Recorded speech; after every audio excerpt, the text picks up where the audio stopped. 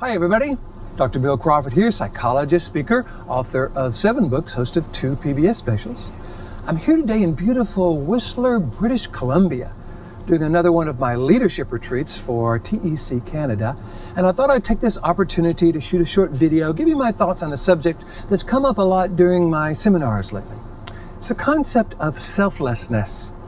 Often I'll ask the seminar participants, hey, what are the qualities and characteristics you want to bring to life? And they say things like confident and happy and kind and compassionate and all those wonderful things. Every once in a while, someone will say selfless. And I really wonder about that because as the quote you may see in the quote that I'm sitting after those 5,000 folks on my quote list today says, you know, I really wonder if there is such a thing as a selfless act, and should there be? I don't think you have to be selfless in order to avoid being selfish. See, I think when people are saying selfless, what they really mean is I don't want to be selfish. I don't want to just always think about me. I want to think about others. But the idea that somehow getting something out of that we get some reward, or the person who is giving gets some of the reward as well. It's good for the self. It's good for the soul. I don't think that's incongruent with the concept of giving to others. Matter of fact, I think it supports it. I know for myself, one of the reasons I do what I do is to receive that wonderful adoration and appreciation from my audiences and from those that I do counseling with. I don't do it for the money. Now the money kind of helps. It kind of allows me to do it. But I don't do it for the money. I do it for the experience I get from helping people. So it's that giving and receiving. I'm thinking that we can get into this in a way where we actually bring this to life. I was actually watching 60 Minutes not too long ago and saw this wonderful program on something called the Tanzanian Children's Fund.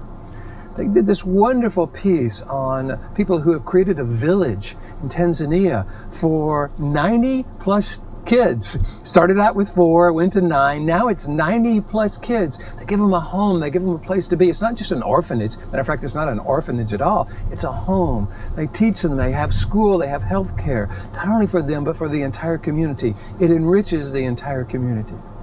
So these kids get something, obviously, from having a place to be. They would be orphans otherwise. The people who are running it talk about how much they get from the kids. I got something out of supporting that. Hey, if you want to get something out of supporting that too, I'd encourage you to Google it, the Tanzanian Children's Fund, or just go to their website and donate. It was a wonderful experience. And that's the beauty of doing something in a way that actually you get something out of it as well. It's not a selfless act. This is a giving, a receiving. It's a way of being that enriches the giver and the receiver. So as I encourage you to think about the qualities and characteristics you want to bring to life, I encourage you to really question the concept of selflessness. Is it really about having less self in the situation, or more in the way that you get something out of the experience? If you want me to come and talk to your organization about any of this, because all of this comes from that upper 80% of the brain. Selfish comes from the lower 20% of the brain. Doing for others and getting something out of it comes from the upper 80% of the brain. This is what I do. All you got to do is go to my website, billcrawfordphd.com, hit the contact button, let me know what you're interested in, and I'd love to talk with you about that.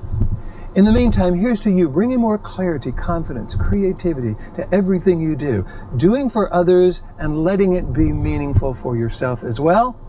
And I look forward to seeing you in the next video.